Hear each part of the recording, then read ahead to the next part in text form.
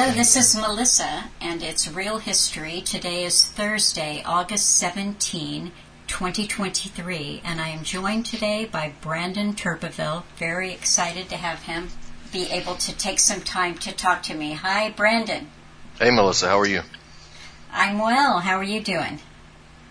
I'm doing well also. I appreciate you having me on the program, and it's an honor to be on Cutting Through the Matrix. I've been listening to Alan's work for years, and it really is an honor to just be able to come onto this site and talk.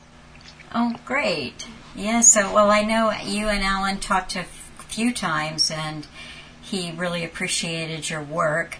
I want to mention that right now. Brandon has his own website, which I will put up, and he also writes a lot for Activist Post. So here's just a little bio that he has on his website that I'll share with you. It said that Brandon Turbeville is a writer out of Florence, South Carolina.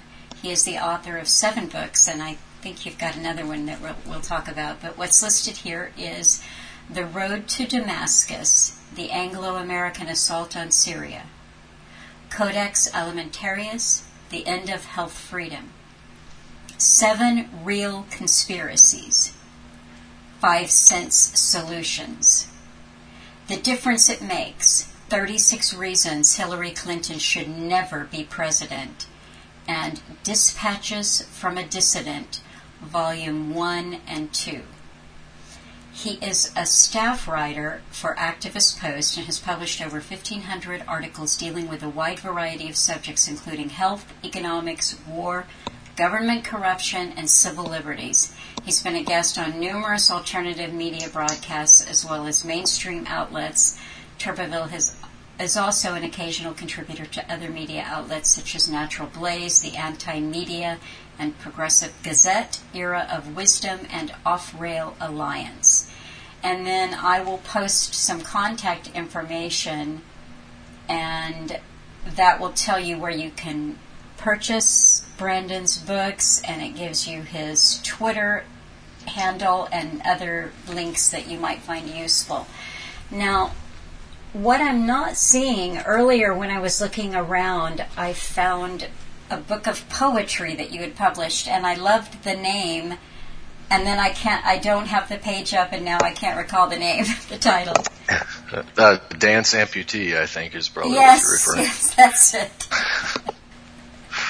That's very dark. Yeah, it's definitely not light reading. If you're into poetry, it's not going to probably brighten your day very much. But it's I think the genre is considered war poetry, but it's about a little bit more than that. Mm-hmm. And then you told me that you have just completed another book. Is that right? Yeah, I've actually got in the bio. I didn't mention the book that I think is probably the best one that I've done on the Syrian issue, which is called Resisting the Empire, the Plan to Destroy Syria and How the Future of the World Depends on the Outcome. And that's one that kind of goes from the beginning of the Syrian crisis up to probably the Trump administration, I would say, up till about 2016. And then the books that I've just been working on and releasing, the first volume's already out. It's called The War Continues, The Syrian Crisis, 2016 to 2022. Volume 1's already been released, and Volume 2 is coming out in early September. So this is pretty much the Syrian crisis from 2016, the beginning of the Trump administration, to the present. And that's what both of those volumes are dealing with. The first Syrian book that you mentioned, The Road to Damascus, mainly was explaining the fact that the so-called opposition in Syria were actually Western-backed terrorists, and it was explaining how that was done, who they were, and that sort of thing. And then again, Resisting the Empire kind of tells the entire story, and the new books are from 2016 to the present. I've also got a couple more coming out in the future. That one deals with specifically the white helmets, and another that deals with color revolutions. Very small book, but just explains some brief history and explanation of what color revolutions are and how they work, how they've worked in the past.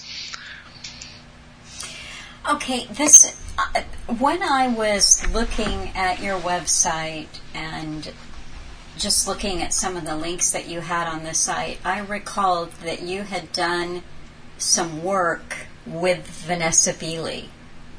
Is that correct, that you've worked with her on maybe an article or two, or were you in Syria at the same time that she was? Yeah, we've talked. I know her work. We met in Syria because we were both there at the same time. We haven't collaborated on any articles or anything. Mm-hmm. That maybe in the future, but that's about the extent of it. And I've quoted her at length. If anybody's interested, then just look at my work and you'll see a lot of quotes from Vanessa. She's done great work there. Okay, that might be what I'm remembering, is that you have quoted her a lot. When I was just preparing to talk to you today, I stumbled upon an article, and I had already wanted to talk to you a little bit about propaganda, the news that we get, the slants that we get on everything. Like right now it's Ukraine versus Russia, our involvement there. But I wanted to talk about Russian disinformation, or what we are told is Russian disinformation. And so I stumbled on this article in the Huffington Post. It was from 2019. And here is the title. I mean, it's a real hit piece on Vanessa. And having read some of your work and read your quotes, and I've also watched a few of her videos, I think this is a very unfair piece of so-called journalism. But the title says, How Obscure British Blogger Vanessa Beeley Became Russia's Key Witness Against the White Helmets.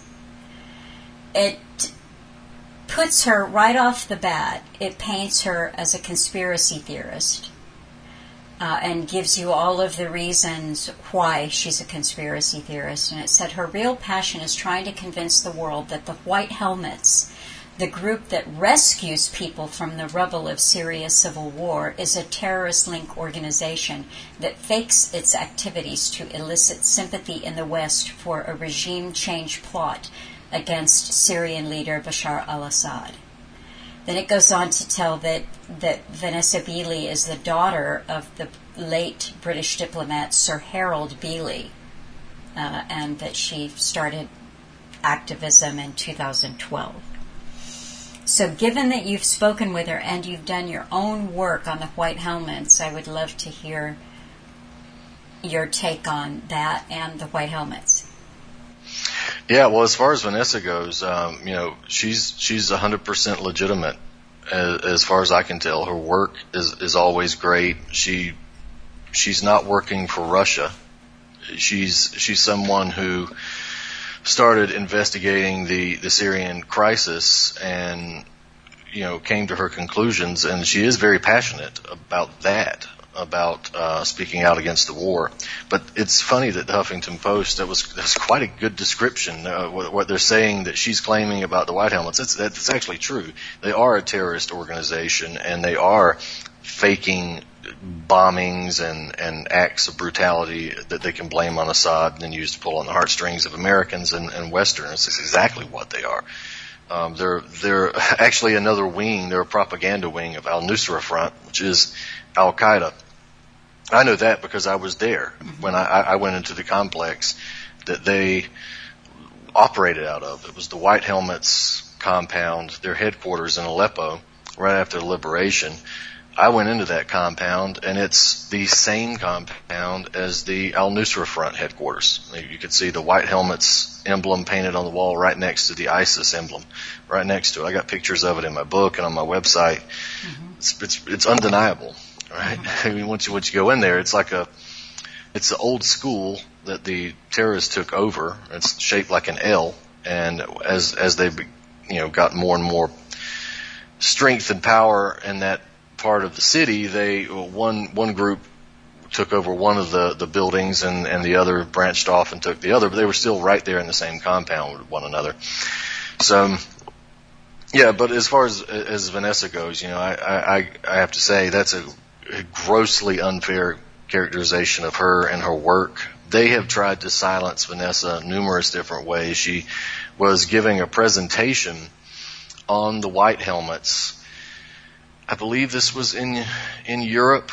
I believe it was a press club that was putting this on, and some NGOs. I also believe was it Without Borders, Reporters Without Borders, tried to have her shut down. And the man that was in charge of the press club actually put out a statement. To his credit, he refused to shut the presentation down. It went ahead, but he put out a presentation, said that in all of his time doing this, he's never had a request from an organization like Reporters Without Borders to silence a journalist. And that's what she is. I mean, she's a journalist. The difference, one of the big differences between somebody like Beeley and a BBC journalist is that Vanessa's actually in Syria. She's there now, has been for years. She was in Syria fairly early on. You could actually see things firsthand where most BBC journalists or CNN journalists were in Lebanon getting Skype interviews from terrorists in eastern Aleppo or western Aleppo. So that's my characterization of her. You know, she's always been spot on when I've read her work, and you know, her integrity has also. Well, what made me curious about this is the bigger idea of how the mainstream, and now you're talking about Journalists Without Borders, so it's all the way down to how the media is managed, characterizes anything that doesn't fit the approved narrative as you know, the journalist is an agent for Russia. It's so easy to do, and it's done over and over, and we're seeing it all the time with Ukraine coverage as well. There's only one way to see Ukraine, and if you talk about it from a different point of view, you're a Russian disinfo agent. Yeah, and it's actually, I would say it's even worse with Ukraine than it has been with Syria in the past. I remember when that article came out about Vanessa, there were other articles that came out at the same time, you know, because there's rarely just one article that comes out in the mainstream. They all have to come out and say the same thing at the same time. But they actually put out a list of a number of journalists regarding Syria that were supposedly Russian disinformation agents. Eva Bartlett, I believe, was on there. There were a couple others that were listed as well, and I was not. I actually emailed them and asked them to include me on the list because nobody really believes them anymore. Right? If anybody's got kind of a functioning mind at least when it comes to the Syrian situation, they don't really believe the Huffington Post. They don't believe the Washington Post. Yeah. So just you know, I gave them a link to my website and all that, but they didn't put me on there. But it was, you know, valid attempt, I guess, on my part. Yeah, but the idea of Russian disinformation, though, it sounds like something that was pulled right out of the 50s. You know, the worst part of an investigation that actually was somewhat legitimate, but it's just a way to silence journalists, paint them as the enemy. And with the Ukraine, though, I mean, if there was a guy in England who spoke out about the war in Ukraine, and I don't really know exactly what else he was involved in, because I've read some British people have some strong opinions about him one way or the other, but he spoke out against the war in Ukraine, and he had his bank account seized. He can't get work anywhere in England. If he could get work, he couldn't get paid. He's essentially sanctioned by his own government inside of England. The guy can't pay his bills. He can't buy food. It's precisely what everybody, you know, has been concerned about, and stuff that, like Alan talked about with the ration system, you know, where you're allotted a certain amount of credits, and if you speak out against anything the government doesn't approve of, then you get your rations cut off. And this is what's happened. I'm sorry that I can't remember the guy's name, but he's not the only one either. It's happened elsewhere. So just labeling someone as Russian disinformation, there is Russian disinformation, of course. It does exist, but this is not exactly, you know, a lot of times Russians don't have to use lies and propaganda to undercut the West and its agenda, especially in Syria. They just had to report the truth.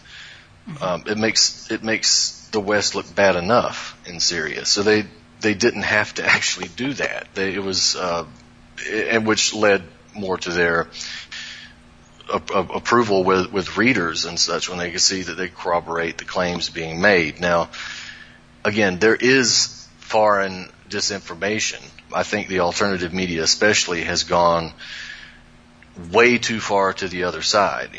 Particularly you can read so many articles that are extremely pro-China now in the alternative media. It's just vomit-inducing. It's the idea that, the West has been responsible for Iraq and Libya and Syria and Ukraine. So anything the West says or does is completely wrong, and anything that China and Russia do are completely right. That's also not a good way to present journalistic information either. So it's becoming where it's more and more difficult, even if you read the alternative media, to determine what's fact or fiction. Mm-hmm. This is something that I found kind of challenging, and I more or less stayed away from Ukraine because I have no idea what's what. I talked to people who are very convinced, and they've got some interesting theories on it. They've read books. They've talked to people that view Russia as a real serious threat in terms of the disinformation campaigns, but not so much in terms of real military might, like this is being overblown. That they aren't really the big bad bear, that China is militarily more of a threat.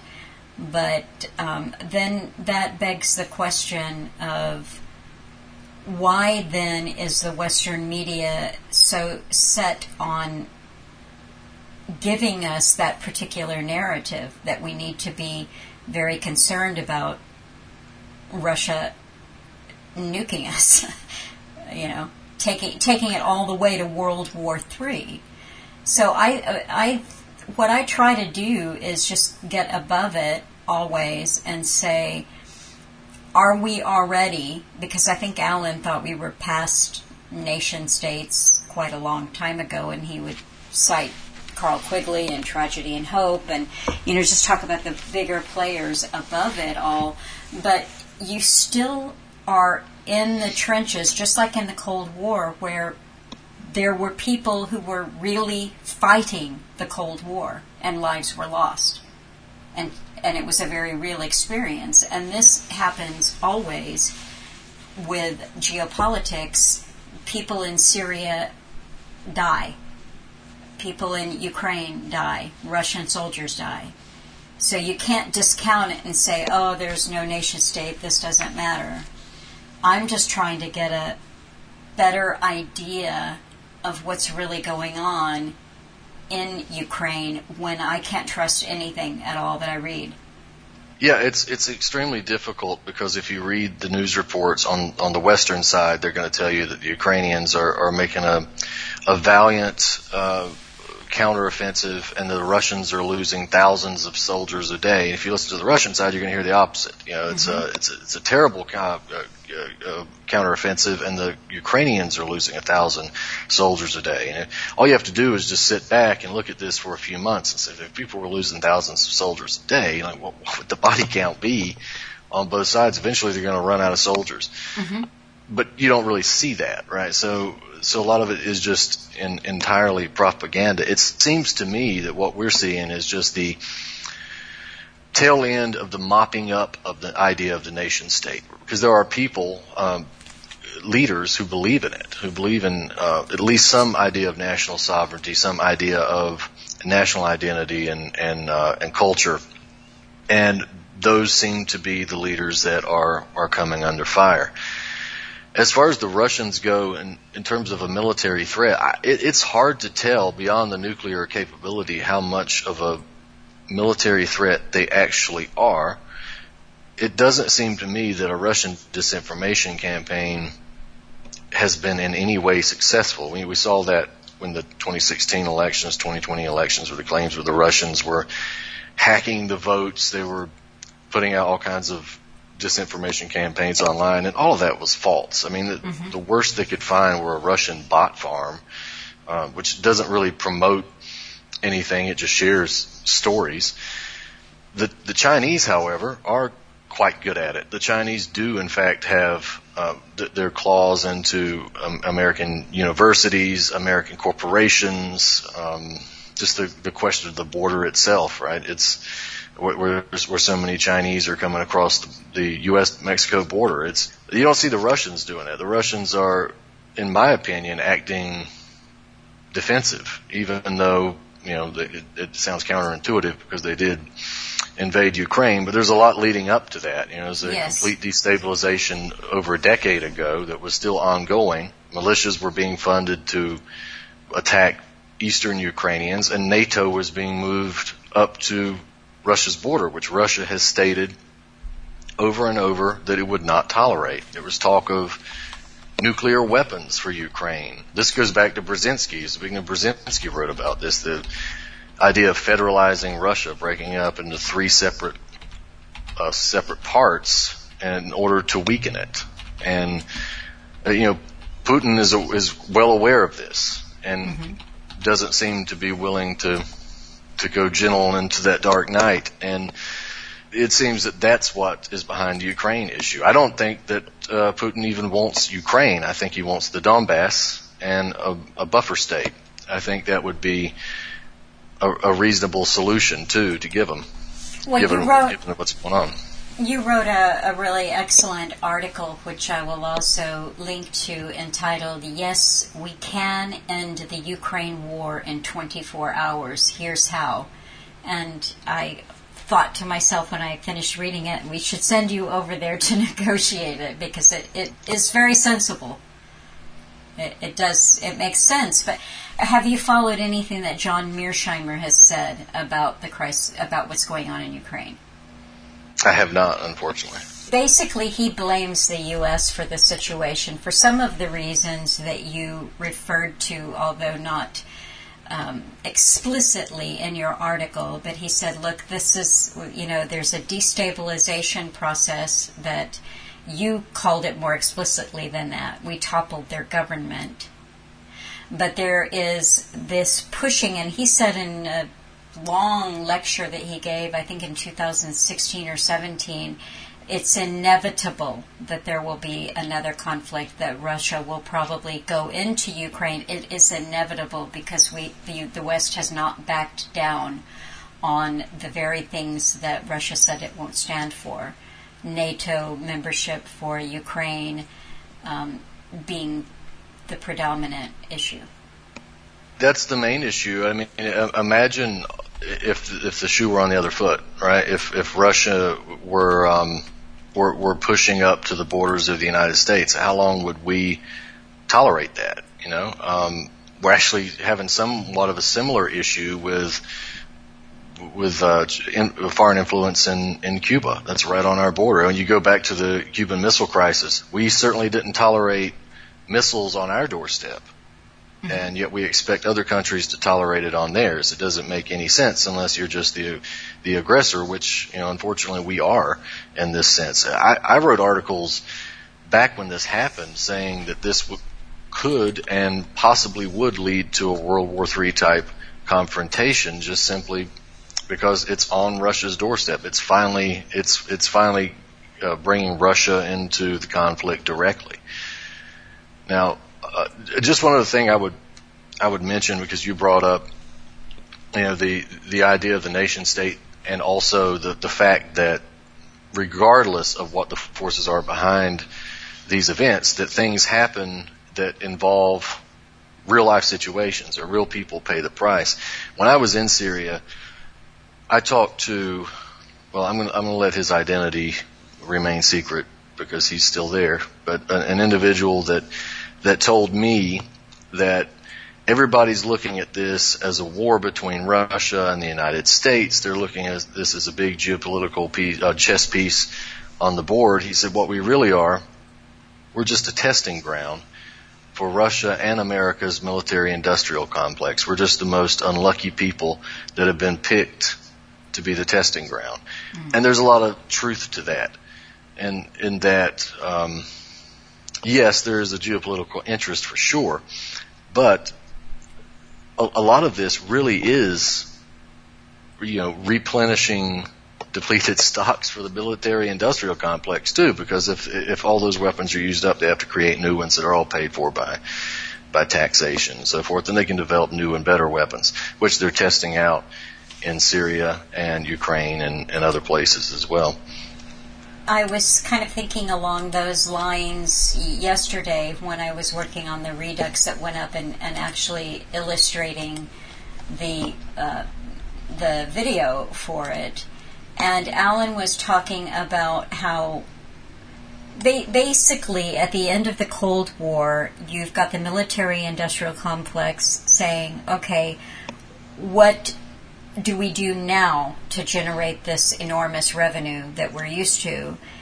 What happens next is that is the creation of the surveillance state, and the surveillance state is global, and so all of the money that they used that slushed around during the Cold War is now going on, like say, putting satellites up in the air, 5G.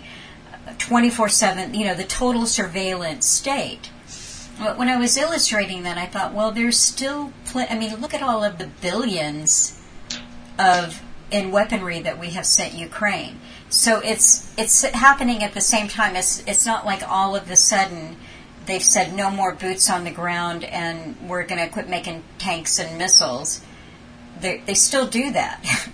There's, the military-industrial complex is more than alive and well. It hasn't taken all of those weapons off the table to put them into surveillance. But that is a big part and I think that's a big part of how even the traditional wars, like in Ukraine and Syria, are now being waged with, information warfare and the so-called cyber warriors. Yeah, they haven't been removed yet because, like we said earlier, nation states still exist and resistance is still possible to some degree. But it also seems that there's an intended chaos, not just in these conflicts or in other conflicts, but just in general, like inside societies themselves, including ours. There's an increasing amount of chaos, especially here in the West where things are starting to fall apart, where we're starting to become more third world than first. You start to see culture breaking apart and more domestic conflicts, intranational conflicts, I guess we should say. In Europe especially, as they bring in more immigrants from Africa and the Middle East and Asia, where all these cultures run up against each other. I don't know if you see the same thing, but I've definitely seen a situation in which even here in America, you're less able to know what you're dealing with culturally when you're dealing with someone else than it was previously. Yes, I think I know what you mean. Nothing is clear anymore. Right. That's obviously strategy too. But it's happening at the same time that you're having international conflicts between governments. And I think that's entirely by design, where countries are falling apart within and falling apart in terms of conflict with one another. That's the ultimate chaos, right? If you have some type of World War III confrontation and countries are falling apart inside as well, when you come to bring order, it's much easier to do that on a global scale if everything's falling apart. Yes. Well, I had just jotted down, there were a couple of things that I've always been curious about, and we've talked before, but I don't think that I asked you then. What started you, like if you want to say that there's not a good word for it, but is it waking up, or is it seeing things different than how the mainstream media presents it. What started your journey for truth or accurate information or knowledge about how things really work? I would definitely say it was a process. I've always been kind of interested in politics, for lack of a better term, mainly just the idea of individual freedom. I've always kind of written about those types of things. For instance, never really understood at a young age why the government could tell me what I could and couldn't put in my own body. A lot of things didn't make sense, and I would write about those things off and on. I think 9/11 was probably the biggest moment for me, though, where I saw. It's interesting. I was reading a book. Well, I was talking to someone who recommended I read 1984 around the same time that this happened, around the same time as 9/11, and then the Patriot Act was coming through, and as I was reading this book, it just made sense. It almost sounds like a game plan to me, and the more I started to research what happened, the more I realized what we were told was just simply not true. And I think that was, if I had to point to a moment, that was a moment where I realized it goes a little deeper than just a simple government overreach on many different issues. And I started doing a lot of research.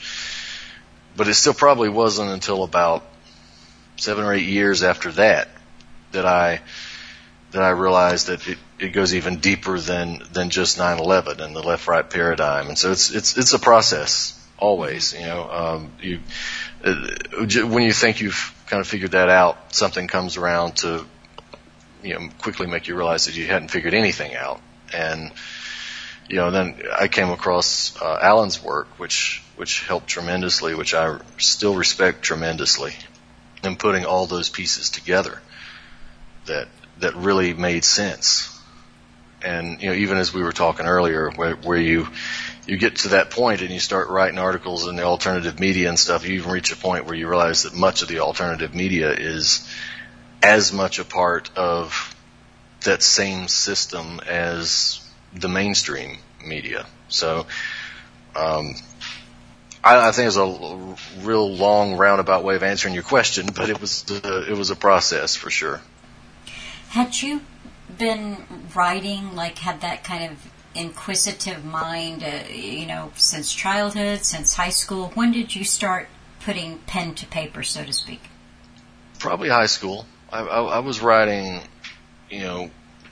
obviously it wasn't that good because it was a high school student writing, but I was writing about civil liberties and stuff like that as far back as high school. Okay. I also had just a curious question because, again, in illustrating this latest Redux, Alan mentioned a documentary that John Pilger had done on the NHS, the abysmal state of the National Health Service in the UK. And I was just thinking about how long John Pilger has done journalism and whether you agree with his particular point of view on things or not. He has a very high standard of journalism, I think. And I thought I just wanted to ask you, who do you admire of writers and journalists? Who were inspirational to you? As far as inspiration, I found a lot of these journalists that I respect now as I began writing for the alternative media. But the inspiration for beginning to write, I think, I don't know if you ever heard of Nat Hentoff before, but he wrote a lot of different types of things. He wrote liner notes to albums and stuff, but he was a journalist, wrote a lot of op-ed columns as far back as the 60s. And I always respected him because whether you agreed with him or didn't, he had his positions and he stuck to them, and it didn't matter how many people he angered. He was more of a progressive, but he would speak out against. He was anti-abortion, which they hated. They would go nuts every time he wrote about something like that. And it doesn't really even matter what the position is that he he believed it and he stuck to it, and I always admired that. And I also agreed with him on most things too in terms of civil liberty. So he used to actually have a column that would get reposted in the local newspaper here in South Carolina. Never really knew why, but I would read that weekly. But a lot of creative writers and stuff, whether it's songwriters, poets, fiction writers, that's what got me into writing in general. But in terms of journalism, I think it was just a natural progression because I was interested in writing. I felt like there were some things that needed to be said. So that was a talent that I had. So I felt like I could say it. And sometimes just saying it plainly in a journalistic type op-ed article was the best way to do it. Who were some of those novelists that you admired or were inspired by? If you care to share a name or two. Well, in terms of novelists, Tim O'Brien wrote a good book called The Things They Carried. This has nothing to do with what I write. It's just good fiction. Mm-hmm. The Things They Carried was a great book. But, I don't know if I would say any specifically that really inspired me. The idea of creative writing in general, mainly songwriting, mainly more into music. So, the bigger songwriters, Dylan, Cohen, that sort of thing. Really, Dylan more than anything else inspired me to start writing in general, creatively and journalistically, more so than any journalist or novelist. Interesting. Bob Dylan, not Dylan Thomas, and Leonard Cohen, Leonard Cohen as well. That's interesting. So, do you have time for music? Off and on. I don't really have time for anything, it seems. This is why I haven't written as many articles, and I actually have a draft of an article that I've been wanting to put out about Niger, and I just haven't had the opportunity to put it out. But as much as I can, I like to find opportunities for creative projects. It's a different kind of experience, and it's something I'd like to do more of. I've written music, and I've written, as you know, poetry, and written some fiction too. So I like to try to experience as many types of writing as I can, or engage in it at least. No, that I've always loved good writing. Since I can recall, and when I was young, my parents I had a book with me always, and sometimes they'd drag me over to a friend's house or some relative that I wasn't interested in talking to, and I'd have my nose in the book, and I was always reprimanded for that. But good writing transports you to another world. Well, it's also it's communication, and whether it's creative, whether it's songwriting or journalism or whatever it is, it's all about communicating an idea that's in your head or in someone else's head to other people, and there's multiple different ways to do that. And I think a lot of people get stuck on one specific method, but I get bored easily, so that's why I move from one thing to the other. If I stay on one thing very long, I'll just get bored with it. So, hence why I've tried pretty much every form of writing that is out there. I haven't done too much with screenwriting or anything, but maybe one day. Yeah. Well, I don't have more questions for you. That is what I brought. The things that were on my mind were really the level above all of this and how politics and geopolitics is presented to us. But if there are things that are on your mind or that you've been thinking about that you want to talk about, I would love to encourage you to just start. Well, I really would encourage people, if they're interested. Most of my work has been focused on Syria, and that's what I've written most of my books about and written most of my articles about in the last 10 or so years. And if anybody's interested in reading about what happened there, what's happening there, I'd encourage them to to go to my website. There's a ton of articles on there about that for free, and there's also a bunch of, probably there's 4 books, soon to be 6 books available about just that issue specifically that they can find. It contains more information than just about Syria. I do plan to be putting out more articles in the future.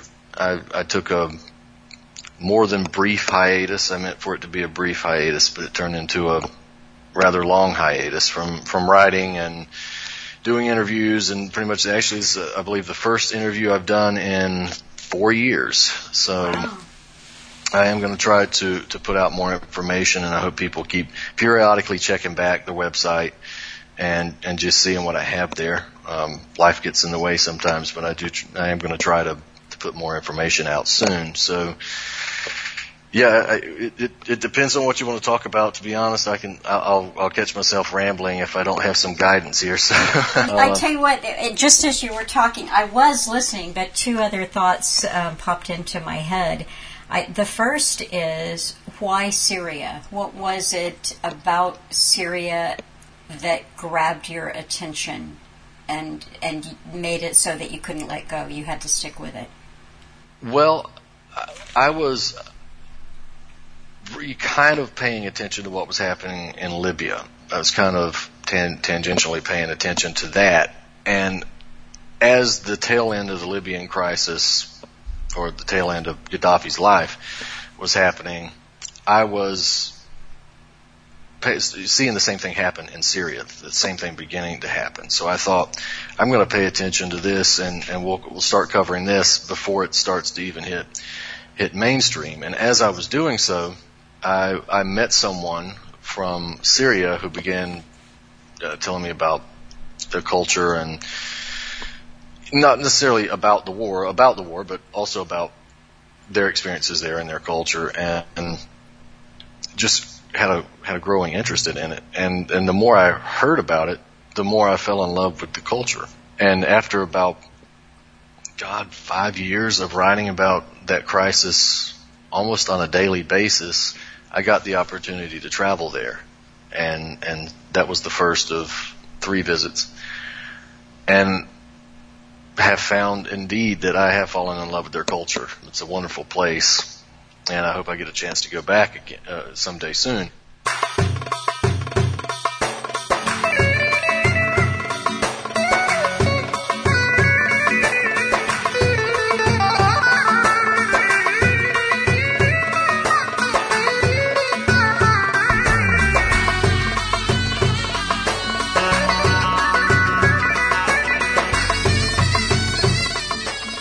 But again, like a process, I was, on the day that Gaddafi was killed, I was traveling to give a lecture about 9/11 to a college class. I was supposed to give them a guest lecture about terrorism in American politics and philosophy.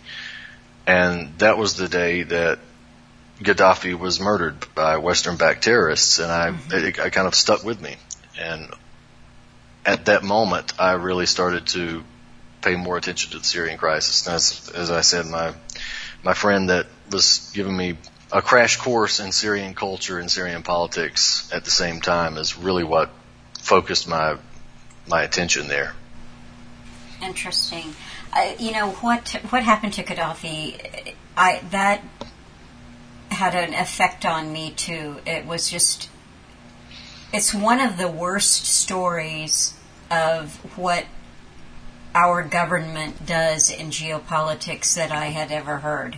It's just outrageous. If you look at Libya, what it was under Gaddafi, say what you will about him, it was a functioning country that used its resources more or less effectively for its own, for the help and benefit of the people who were Libyan. And the glee, the psychopathic glee that Hillary Clinton demonstrated with her comment after his murder is one of the most chilling things I've ever heard in my life. and people were going to consider her to be president of, that's just... Without even having the decency to hide it. If it's one thing when someone in power is psychopathic, but when they lose the necessity to hide their psychopathy, then that says something for society. When tyrants can be tyrants without having to cloak it under humanitarianism or the greater good, that says something to society. That says that they're no longer afraid of what you think. And I think we're at that point now. Yes. COVID, for sure. COVID made that clear. Yes, that's absolutely true.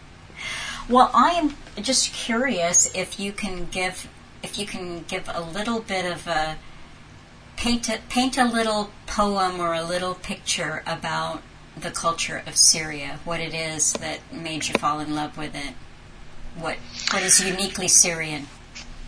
It's one of those things that's really hard to describe specifically what I like the most, like what it is about the culture. But for people who don't really pay attention to the Middle East much, they'll get the impression that all the women are walking around in veils, that everyone's riding camels, that it's all desert, and that's not Syria at all. There's the three big religions and a bunch of others there, and they all coexist. And to be honest, I saw more women in veils in France and the UK than I ever did in Syria. Interesting. You can go to bars in Syria. There's liquor stores everywhere. It's not what's portrayed. It's not all desert. There is a desert there, but there's also mountains. There's also beaches, lots of green, lush areas.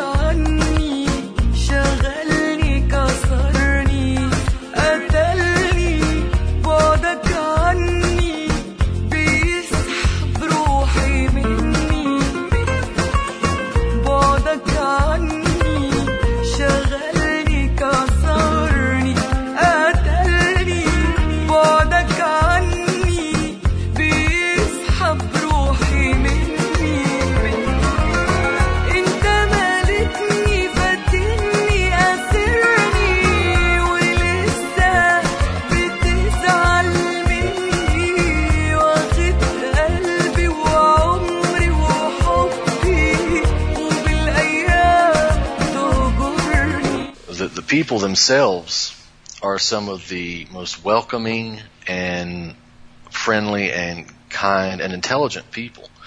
There's a spark of life in them that I think perhaps it's the spark of life that somebody has when they're close to death. Yes. When I went there, it was a war zone, and there is something to be said for when you're close to death, and life is incredibly important and beautiful, and they seemed to embrace that. Not the war, but the love of life in general. In fact, one of the Syrians told me, we're surrounded by death, so for us, living is enough.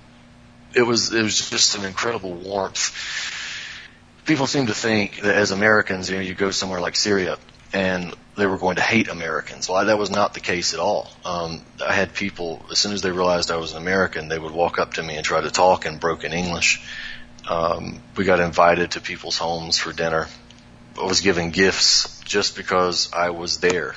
They would give me gifts. I rarely paid for food. It's just it's a unique culture. It's everybody has their religion, but it's secular in the sense that religion doesn't governs society as it does, say, in Saudi Arabia or Iran. It's definitely a place where people coexist. And there's something to be said, when I went, Damascus is the oldest inhabited city in the world. And so you're walking around this city full of people, and it's literally the oldest city that's inhabited, and there's all this history there.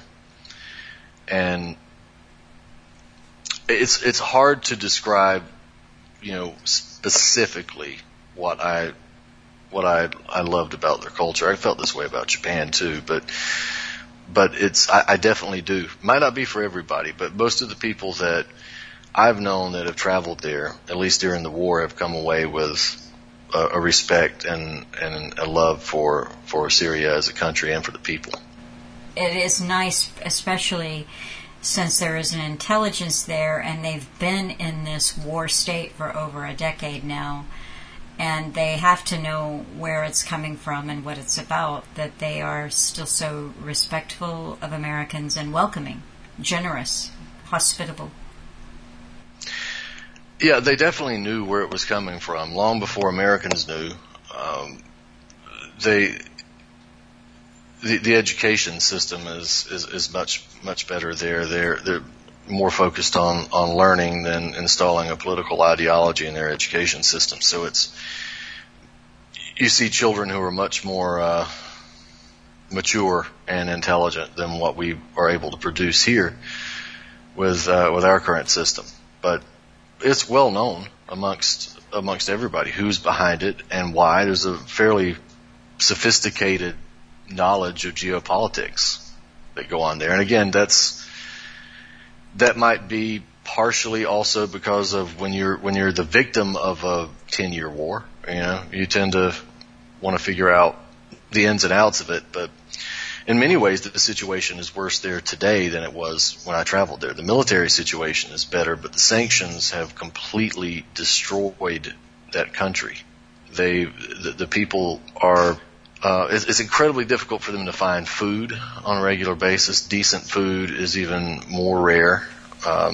Heat, oil, all of this is borderline impossible to find right now. A lot of times, a lot of the people I know don't have electricity, but maybe 1 hour a day. And the last time I checked, there were times where there was 1 hour every other day. That's enough to charge your cell phone a little bit. Maybe use the vacuum cleaner, and then you're done for the next day and a half. I asked one friend if she had enough to eat, and she said yes. We have enough to eat, just not every day. And it's taken a country that was borderline what we would call first world in terms of standards and turned it into complete third world status. Not just because of the war, but mainly because of the sanctions now. And it's really taken a toll on their spirit. That's what hunger and consistent despair can do.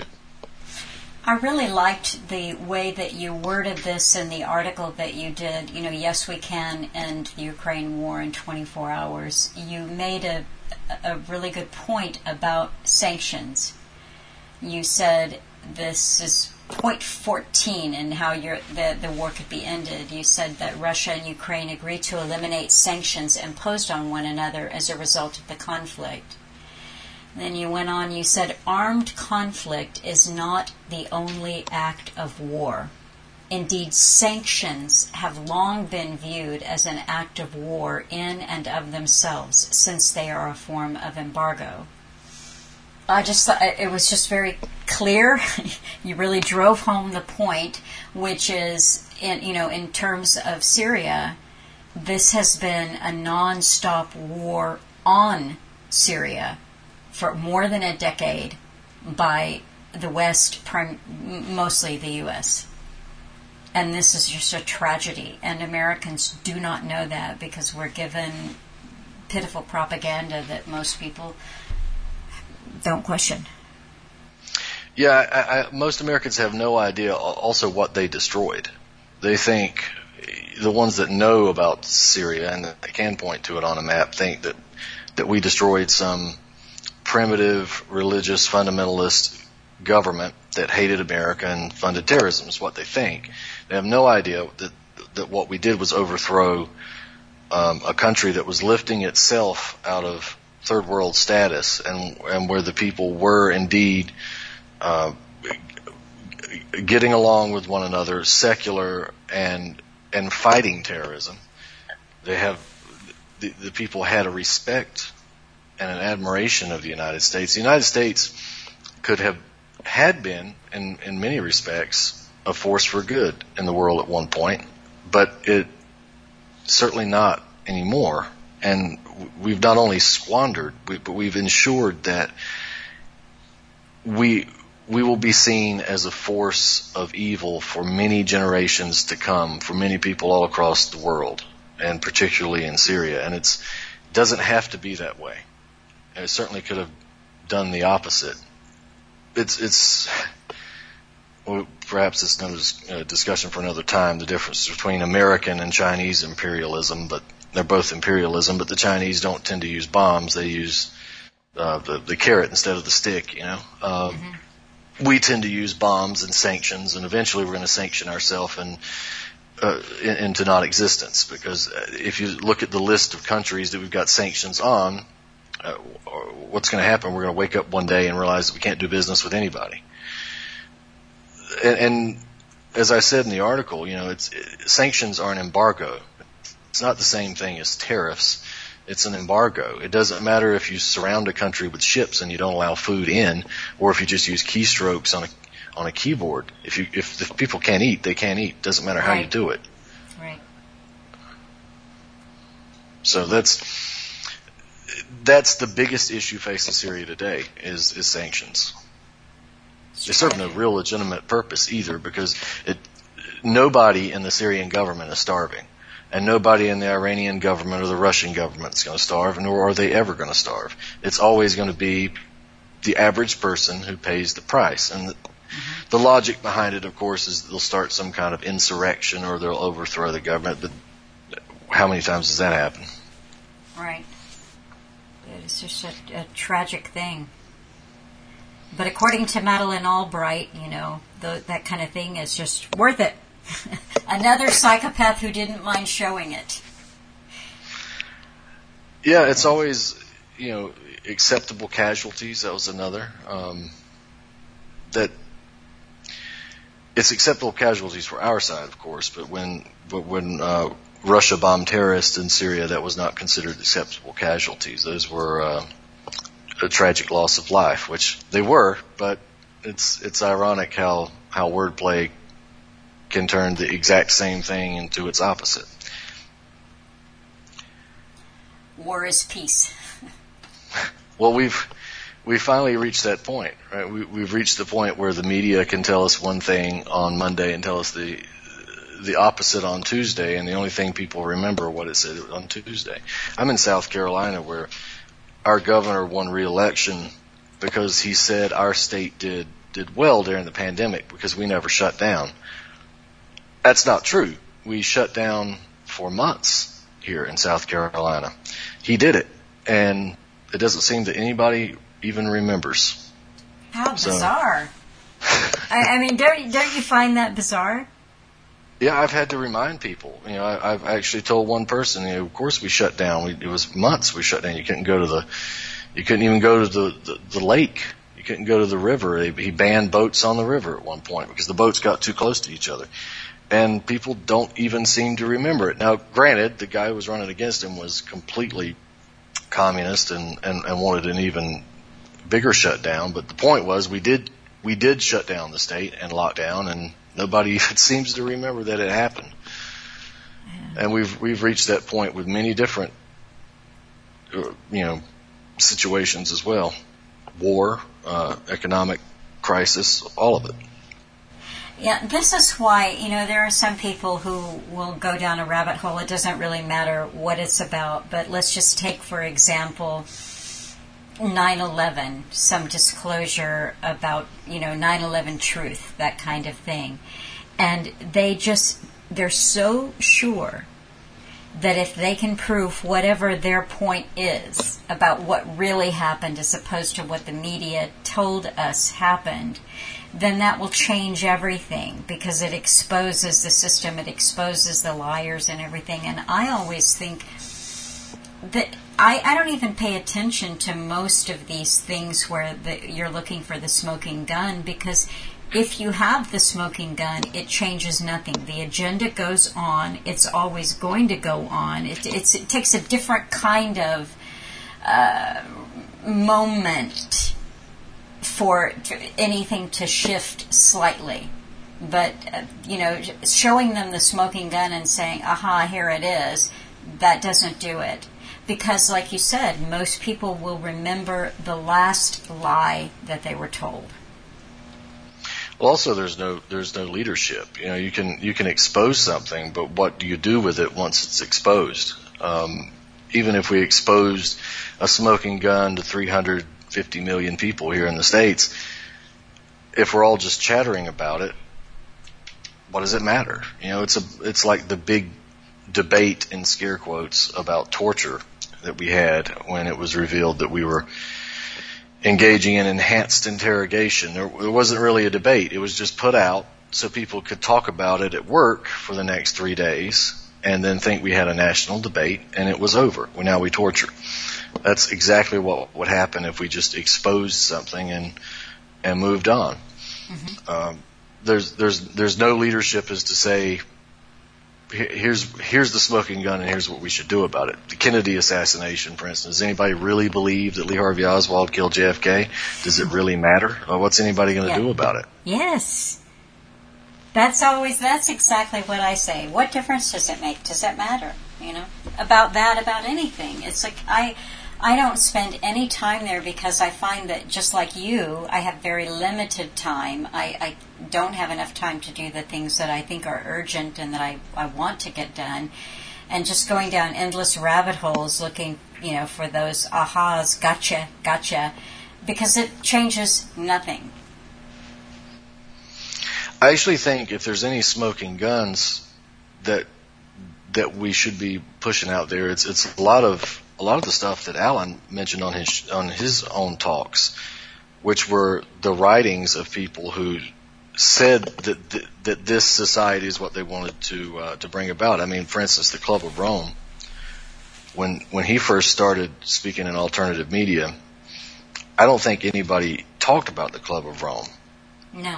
And then the alternative media started talking about it. Well, I actually hear people talking about the Club of Rome now on Fox News. Mm-hmm. So it went from a guy in Canada talking about that one issue on a few shows to national media. And yes. And it's hard to deny when you hear it in their own words. When you hear that they're saying global warming would fit the bill to change society, it's hard to ignore that, especially when you're living through it and you're seeing it. So there is some hope. But I think the smoking guns aren't necessarily what we discover as much as the stuff that they've already said openly. Yes, I absolutely agree. I think that is a really good point, Brandon, because the only thing that can move people, the average person, just incrementally until they can say, okay, I'm going to stop going back to sleep in front of the football game or whatever and try to do something here, is if they can have an overall picture that we're living through a long-term agenda.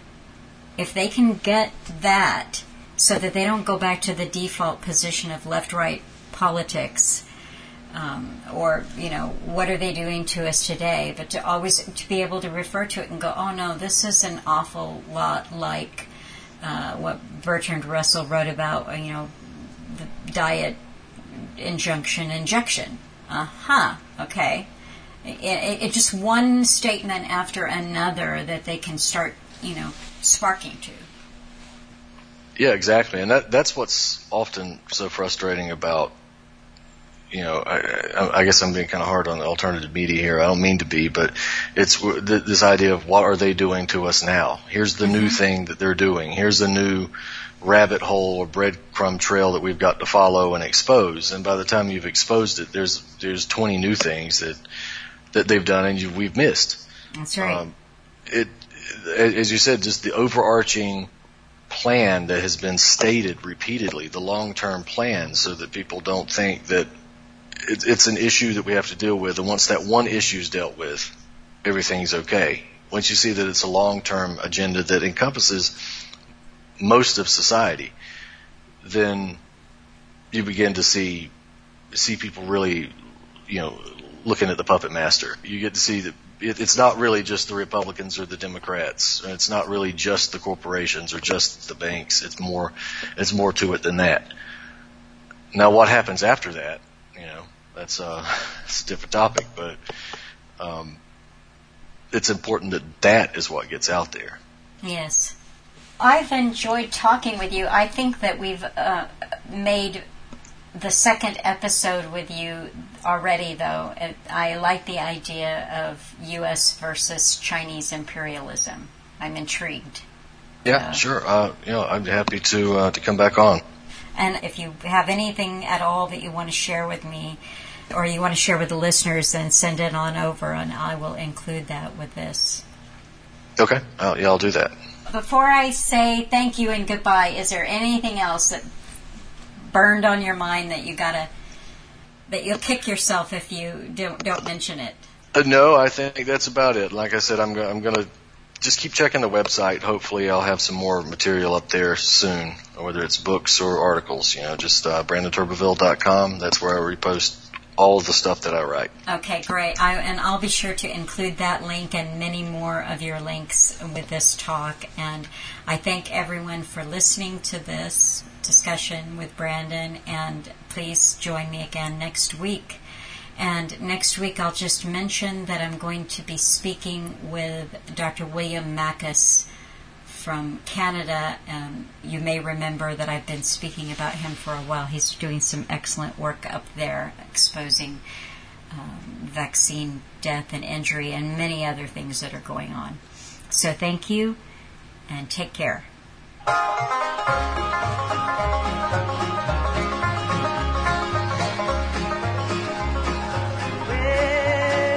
I've got something that the world didn't give me, and the world cannot take it away. And I've got something that the world didn't give me, and the world cannot take it away. Well, it is love, sweet love, oh, sent to me from my Father.